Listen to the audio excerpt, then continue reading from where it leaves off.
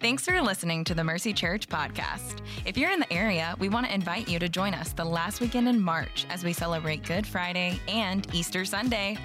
Good Friday services will be at 6 p.m. on Friday evening, and then on Sunday morning, we invite you to join us for a time of worship, a message, and baptisms.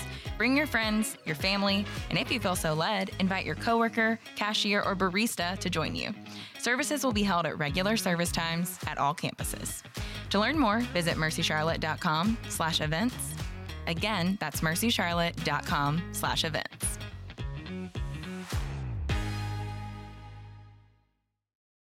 All right. Hey, good morning, Mercy family. Good morning. Good morning. Hey, Acts 16. If you got your Bible, make your way over to Acts 16. And as you're doing that, let me give you a little update on the an annual rhythm we do here at our church, just so you're aware of what's coming in the next month or so. For the past few years, one of the things that the encouragement of some mentors of mine and also at the encouragement of our elders here is my name's Spence. I'm your lead pastor here at Mercy if you're newer to our church. I tend to take the month of July and step back from preaching and the day-to-day activities and ministries of our church to spend time in rest and in renewal and honestly spending time before the Lord praying for our church. So you're not going to see me up here over the next several weeks. You'll see some of our other pastors, which is great because it gives us a chance for these young preachers to learn to preach, and they love preaching to you. Now, this is a hard thing for me. I'll go ahead and tell you because there's a lot of work to do, a lot of work in front of us, and it's always difficult for me to step back. And then I come back really thankful. I think of even 2021 and a lot of our Because of Christ and our 5-year vision series came out of that time in July of last year with the Lord. And I'm looking forward to it. So please pray for me, pray for renewal with my family and everything else. But we'll be around, but that's where we are. And I just want to make you aware of it. And now I'm done talking about that. All right, let's get into the Bible. Acts chapter 16. Today we are going to see the Apostle Paul plant a church, which is pretty cool. He's going to start a new church in the city called Philippi. And our author, Luke, is going to show us three interactions that Paul has with three very different people. And what we're going to see is so great. Paul's going to take the same gospel message and deliver it to three very different people in three very different stages and situations in life. And we're going to watch God bring healing, bring salvation to each one of them. I love this, y'all. I think it's big. It shows us the gospel is for everyone. The same gospel. This is why we say at Mercy Church, we keep the gospel at the center of all we do, because the same gospel is for everybody in the city. And I also love that we see Paul's not trying to reach just one segment of the city. For years, church growth strategists in America have said, basically, pick a demographic and then go get that demographic. Spend all your time, like, go get the white-collar crowd because that's where the money is, or go get the micro-brews and apartment crowd because they have influence, right? Or go get the blue-collar crowd because you can actually rely on them to show up for ministry and stuff like that. Or, go get the Starbucks and Target crowd, right? Because they'll be dependable and they'll, everything else. So, look, I'm serious when I say that. There are books written to that event, but to that methodology. But that's not the New Testament church.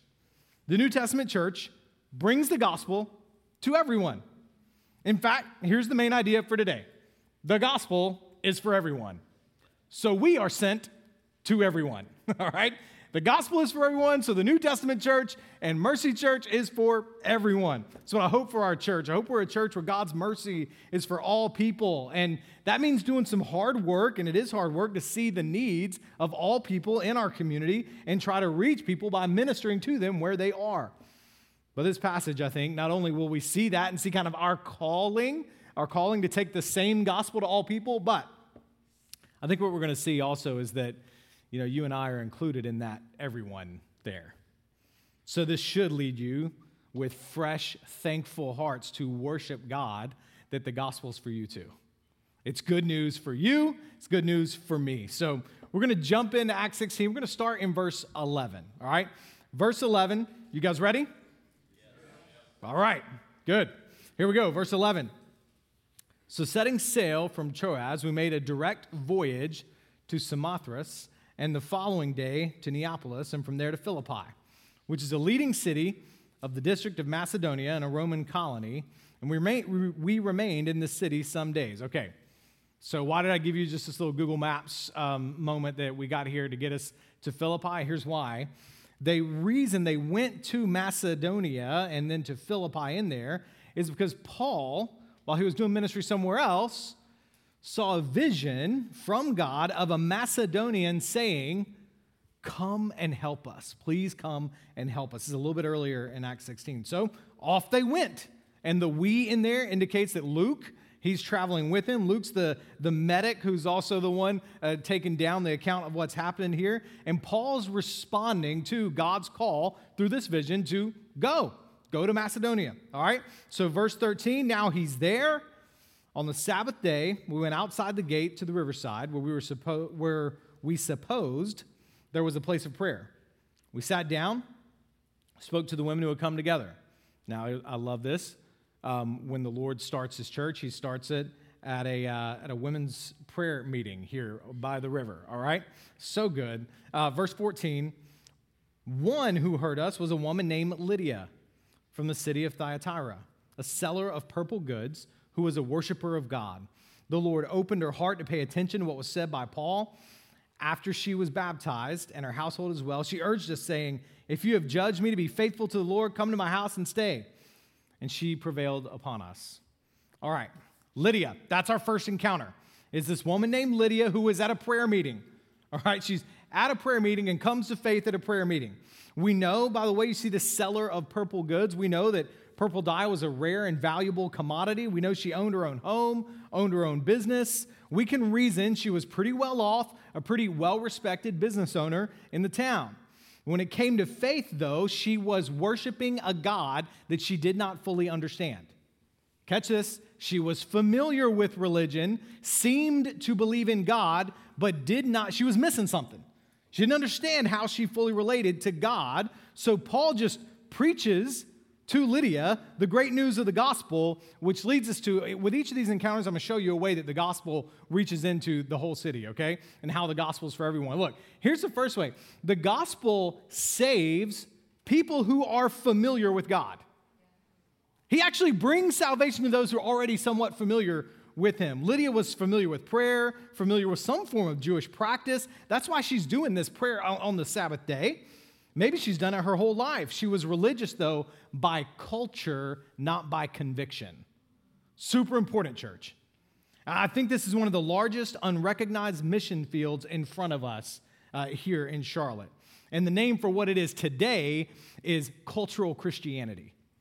All right, let me give you a word on that from a friend of mine wrote a book called The Unsaved Christian, Dean and Sarah, and this is a comment on this cultural Christianity that exists right here in our culture. He says, cultural Christianity is a religion that is practiced by more Americans than any other faith or religion. Its participants can be found in Catholic or Protestant churches in the South and Midwest, on high school football fields, at patriotic celebrations, and around family dinner tables. It looks and sounds very Christian on the surface, but it is merely Christian by culture rather than conviction. The gospel of Jesus Christ is not a part of the equation. We're talking about folks that admire Jesus, but don't think he's really needed except in your Jesus take the wheel moment of crisis, right? With that soundtrack. The Jesus of cultural Christianity is a type of, it's like the historical imaginary friend with some magic powers for good luck or sentimentality. Amazing Grace is a song that you know from memory, but you don't know why the grace is really amazing. Now, the great danger to Lydias and the Lydias that are here among us is that the gospel sounds just familiar enough to think, oh yeah, I know about that. I don't need that. I know that already. And to you, I offer this word from Christ in Matthew chapter 7. Not everyone who says to me, Lord, Lord, will enter the kingdom of heaven. Only the one who does the will of my Father in heaven. On that day, many will say to me, Lord, Lord, didn't we prophesy in your name? Didn't we drive out demons in your name and do many miracles in your name? And then I'll announce to them, I never knew you. So depart from me, you lawbreakers. Y'all, this is a big thing. Don't assume just because you admire Jesus or because you've done some good things and your attendance record is fairly strong in church activities, don't assume that means you will be saved. The gospel is not, didn't we? The gospel is only, didn't he? Look what he did. Now here's the good news back in Acts 16:14. The Lord opened her heart He did it. He did the work, right? Those people who come to church year after year, who know the Sunday school stories, and yet have never truly believed the gospel. My good news for you today is that God loves you. He loves you. It doesn't say, and then Lydia finally figured it all out. No, the Lord opened her heart. And maybe the Lord has planned for you to be here today so he can open your heart. Salvation is his, y'all. Every single part of it is his. So here's the gospel. I want you to listen up, Lydia, okay? If your name is actually Lydia, I guess it's just like double for you, all right? If that's your name as well. But for all of us that represent that I've been around the things of Christianity for a long time, here's the gospel that you are first. You're right, there is a God. He did create the world. He did create you. He does have a purpose for you. When you pray those prayers, there is a God on the other side of them. But then the gospel announces the reason that it is good news is because there's a bad problem that the gospel speaks to and answers. And the bad problem is sin. Y'all, people familiar with religion usually don't realize the depth and the urgency of their sin problem. Sin isn't just doing a bad thing. Sin is rebelling against God. It's choosing our ways over God's ways, and it eternally separates us from God the Father. Romans 6:23 is going to say you are dead in your trespasses and sin. You have a death debt that is owed because of your sin. But the good news of the gospel is that Jesus died in your place. The good news of the gospel is not, man, you have a big debt. You better do a lot of good stuff to overcome that debt. And then you will earn God's heaven card or whatever it is that you have operating in your mind. The gospel in 4 words is Jesus in your place. Look, religion in 4 words is be a good person. That's religion in 4 words. It's this morality-based thing that says be a good person and then God will love you. The gospel in 4 words is no. It's just Jesus in my place. That's it. That's the gospel in 4 words. He died in your place. He rose again, and that's big because if you identify with his death for your sins, he says you get to identify with his resurrection as giving you new life. So if you are like Lydia, man, I pray that you would hear the true gospel today, believe it, and receive it. Maybe God's opening your heart. By the way, that's what happens when I talk about God opening your heart and mind. I've had one of the joys of preaching the gospel is watch God do this in worship services year after year, where what he'll do is you'll be sitting there and whoever the preacher is, whether it's me or someone else, the preacher's preaching and you'll think, all right, it seems like he knows exactly what's going on in my life. How is that possible? And then he's applying that directly to my life. I promise, I don't know what is going on in your life, okay? What's happening there is the Lord is opening your heart, convicting you of sin, and calling you back to himself. Respond to him and receive that because he's working. I will say, y'all, Lydia also represents the person who will accept an invitation to one of our worship gatherings here. Familiar enough with the things of God to come and check it out. Y'all, for that reason, that's why we're going to try and take really good care of our worship gatherings as we go forward into the future. We care about what happens everywhere from the parking lot to our Mercy Kids team, First Impressions. We think through every element of our service here, and we try to preach in a way to make sense to people right where they are. Because, y'all, we are a church community. We're not just a weekend gathering, but for the Lydias in Charlotte, and there are many, this will be their front door to the gospel. And so we'll plan for that. And by the way, last thing I'll say about Lydia, you see her response? Her response is baptism. That's the response to belief. It's baptism. You're going to hear it several times. In fact, in our next service, we're baptizing someone. It's a beautiful depiction of a response to the gospel. But she doesn't stop there. She turns her home into a ministry center. Do you see that? It's like, please, come do ministry out of my home. Because once your heart is open to God, your resources will open to him as well. Maybe you're Lydia, you need to be baptized. You just come, tell us. We'll make it happen. We'll celebrate that with you. Then you need to get into ministry and on mission here. Listen, the Lord is doing a kind of a cool thing at Mercy Church. I want to specifically talk to our Providence Road campus right here. Listen to me. We sent out 171 people a couple months ago to plant Mercy Northeast up on the northeast corner of the city. And in that time, we have already seen Providence Road grow back to the amount of people that was there before we sent out those 171 people. Okay? What that means is we got a lot. You might feel new. If you feel new here, that's because, and the person to your right of your life, like, I don't know them. They don't know you either. Everybody's new, all right? That's what's happening right now. The person who's been here for 5 years is like, I don't know anybody. Me neither, okay? We're all dealing with that. It's a new, in many ways, I feel like the Lord coming, both the combination of coming out of COVID and seeing us plant out and the Lord filling in, it's a new church in so many ways, and I'm very thankful because that's a lot of fresh new work, fresh new stories, new things the Lord is going to do. But here's where we're at right now. By August 22nd, as we look forward to the fall, by August 22nd, we need to plant about 20 new community groups at Mercy Church, all right? We have 7 that are trained up and ready to go for that plant. We need about 13 more because of math in order to be able to get to 20, okay?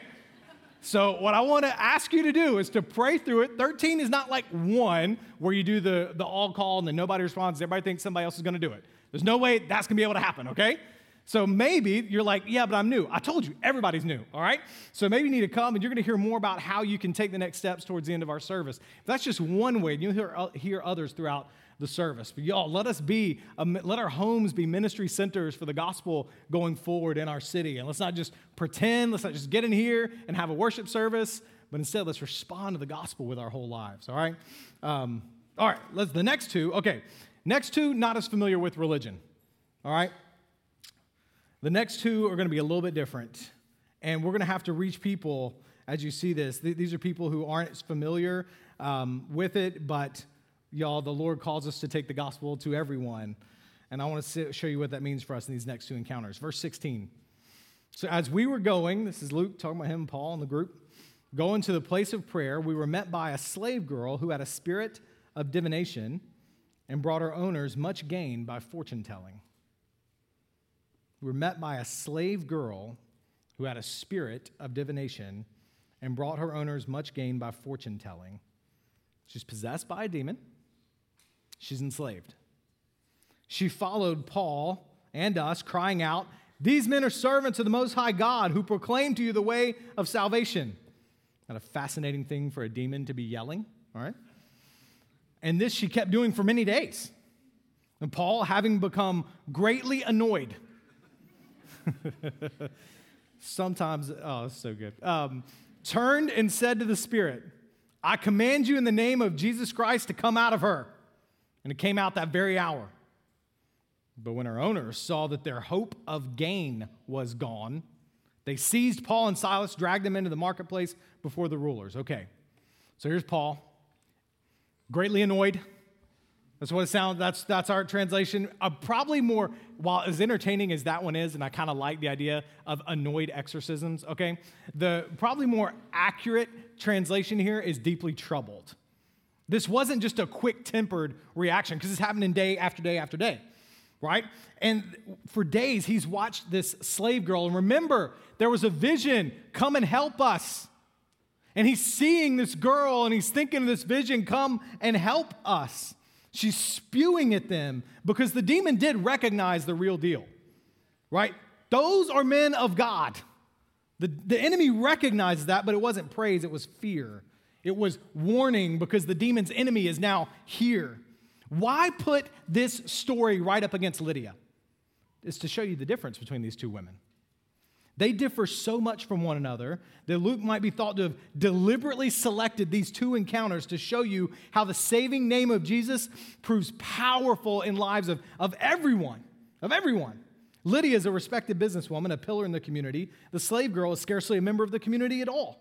Lydia is familiar with morality and religion. The slave girl is completely alienated from any moral sense of knowledge or truth. Lydia's got accomplishments.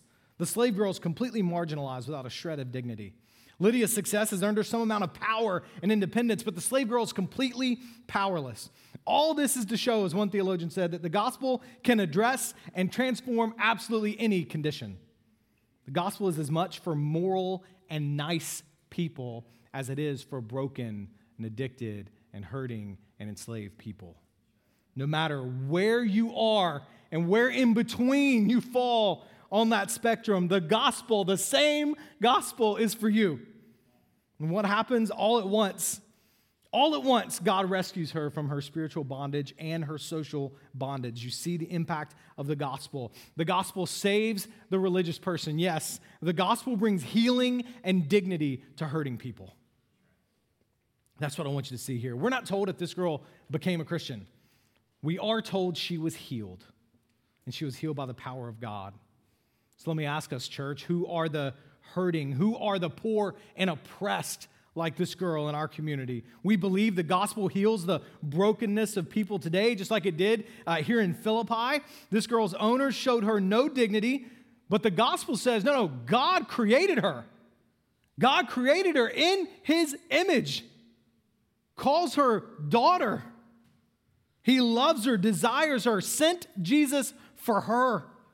And the task in front of every church is to answer the question, who is that in our community that needs to hear and needs to receive the power of God? I'm going to give you 3 pockets of people that I see in Charlotte, but it's just 3. It's just 3. First, to me, is the homeless in our community. There are over 4,700 students in the Charlotte Meck school system who are homeless. 1 out of every 5 homeless children in North Carolina live within 8 miles of uptown Charlotte. They're right there in front of us. What about the enslaved? The demon-possessed girl was a slave who was being exploited for the financial gain of her owners. Does that sound familiar? In case you've been living under a rock, the slave trade is alive and well in the shadows of 21st century America.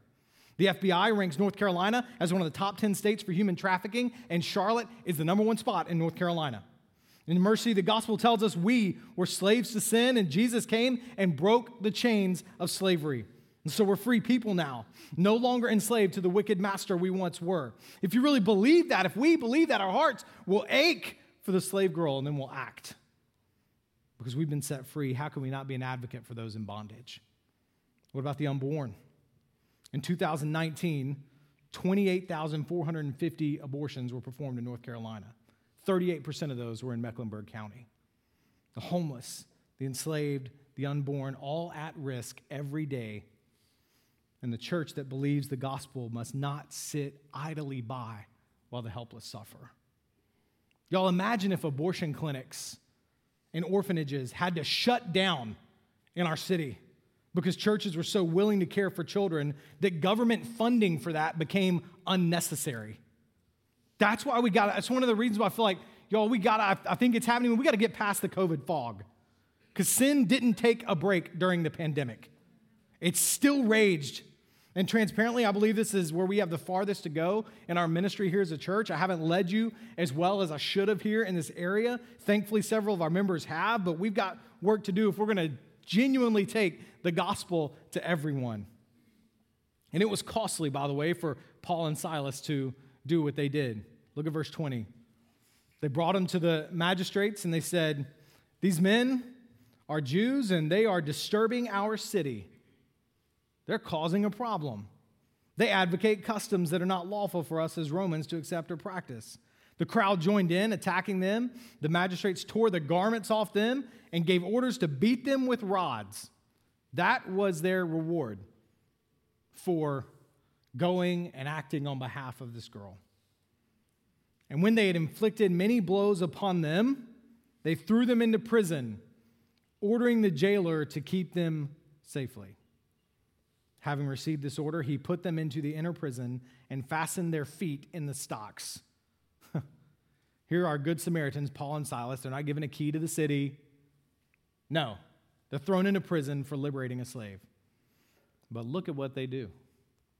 About midnight, Paul and Silas were praying and singing hymns to God.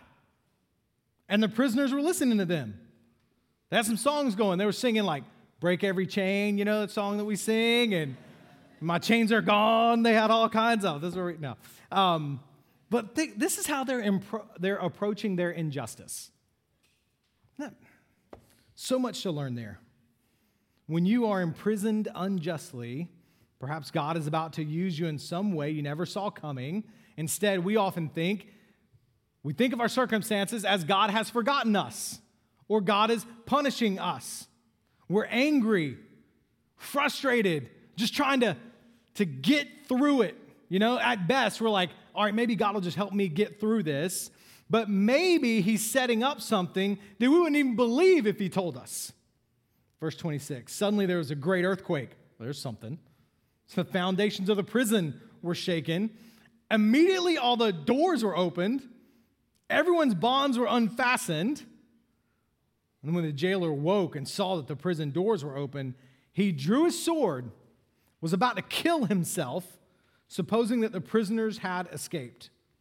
Now, this jailer is our third encounter that we're seeing Paul interact with. Jailers are commonly, in this time, like retired army veterans. They could be, because they could follow orders, they could use their military expertise where needed. The jailer represents the segment of our community that does seem far from God, seems unfamiliar with the things of God. He lived his whole life apart from Jesus, and for the most part, everything's going fine. He's got a good job. Things are going well. This guy named Steve Timmis, in his book, Everyday Church, he cites a study in which 70% of British citizens said they have no intention of ever attending a church service for any reason. Not at Easter, not for marriages, not for funerals or Christmas Eve services. 70%. Here's what he says. And yes, this is for London, but I think while this is a different religious landscape, a lot of it will ring familiar. He says, that means new styles of worship is not going to reach these people. It means fresh expressions of church will not reach them. Great first impression teams will not reach them. Churches meeting in cool venues will not reach them. The vast majority of unchurched and dechurched people would not turn to the church, even if faced with difficult personal circumstances or in the event of national tragedies. It's not a question of improving the product of church meetings and evangelistic events. It means reaching people apart from meetings and events. You catch that? How does Paul reach the jailer? Well, when the jailer had a need, when he was awoken to a need, when his life got turned upside down, when the fragility of life got revealed to this jailer, Paul stayed. The jailer didn't ask for Paul's help. Let's be clear on that. He didn't ask for his help. Paul saw his need, saw his fear, and so with a loud voice, verse 28, Paul cries out, "Don't harm yourself, for we are all here." Do you believe that? We're all here. And the jailer called for lights and rushed in, and trembling with fear, he fell down before Paul and Silas. See, he was afraid that he was going to be killed for a lapse on the job, right? Now he's trembling with a different kind of fear. He falls down before them. He brought them out and said, "Sirs, what must I do to be saved? Heard you singing about it. Heard you talking about it. And now here you are demonstrating a compassion that I can't believe. What must I do to be saved?" And they said, "Believe in the Lord Jesus," because it's the same simple gospel for everyone, and you'll be saved, you and your household. And they spoke the word of the Lord to him and all who were in his house. The gospel gives revelation. It saves those who seem close to God, familiar with God. It rescues the helpless. And y'all, the gospel saves people who are unfamiliar with God, who know nothing of the things of God. The jailer's so overwhelmed by the fact that Paul stayed. That's because Paul deserved to walk out the door. The earthquake meant justice is served. The righteous go free. The jailer gets what he deserves. But Paul has compassion on the man who had no compassion on him. Paul's pain and suffering became an opportunity for him to proclaim the hope and joy he had in Christ. Sees him about to kill himself. Paul sacrifices his freedom to save the jailer's life. What must I do to be saved? Because now I realize I need it. I need it. So Paul says, simply believe in the Lord Jesus. That's the running theme of Acts. It's the message for today. It's the message every week at our church. Believe in the Lord Jesus. Turn from your sin. Believe in the Lord Jesus. Believe. I know some of you Christians are in prisons of pain, bad relationships, other circumstances, and maybe like Paul, you didn't deserve it. The question is, will you sing in the midst of your pain? Will you hold on to the joy of your salvation? Because I promise right now, ears are listening. I promise they're listening. Ears that would otherwise be uninterested. What if God intends for you to suffer well, dependent on Him, joyfully dependent on Him, for the sake of the salvation of someone watching? Now, let me give a caveat as soon as I say that. I'm not talking about suffering abuse. If you're being abused, God is not calling you to stay in that. You're made in his image. He loves you. That's not your fault. I want to implore you to tell somebody, see yourself more in the slave girl that God loved and brought freedom from bondage to. But y'all, these people like the Philippian jailer are probably ones that you have names and faces for. They're walking through life today totally oblivious to even a need for a Savior. But maybe God has put you in their way so that you can go with the gospel to them. Because the gospel's for everyone. It's for everyone. Verse 33, this jailer took them the same hour of the night and washed their wounds. And he was baptized at once, he and all his family. Y'all, the jailer cleansed the very wounds he probably helped inflict. You see the power of the gospel? The man he was inflicting pain on now baptizes him.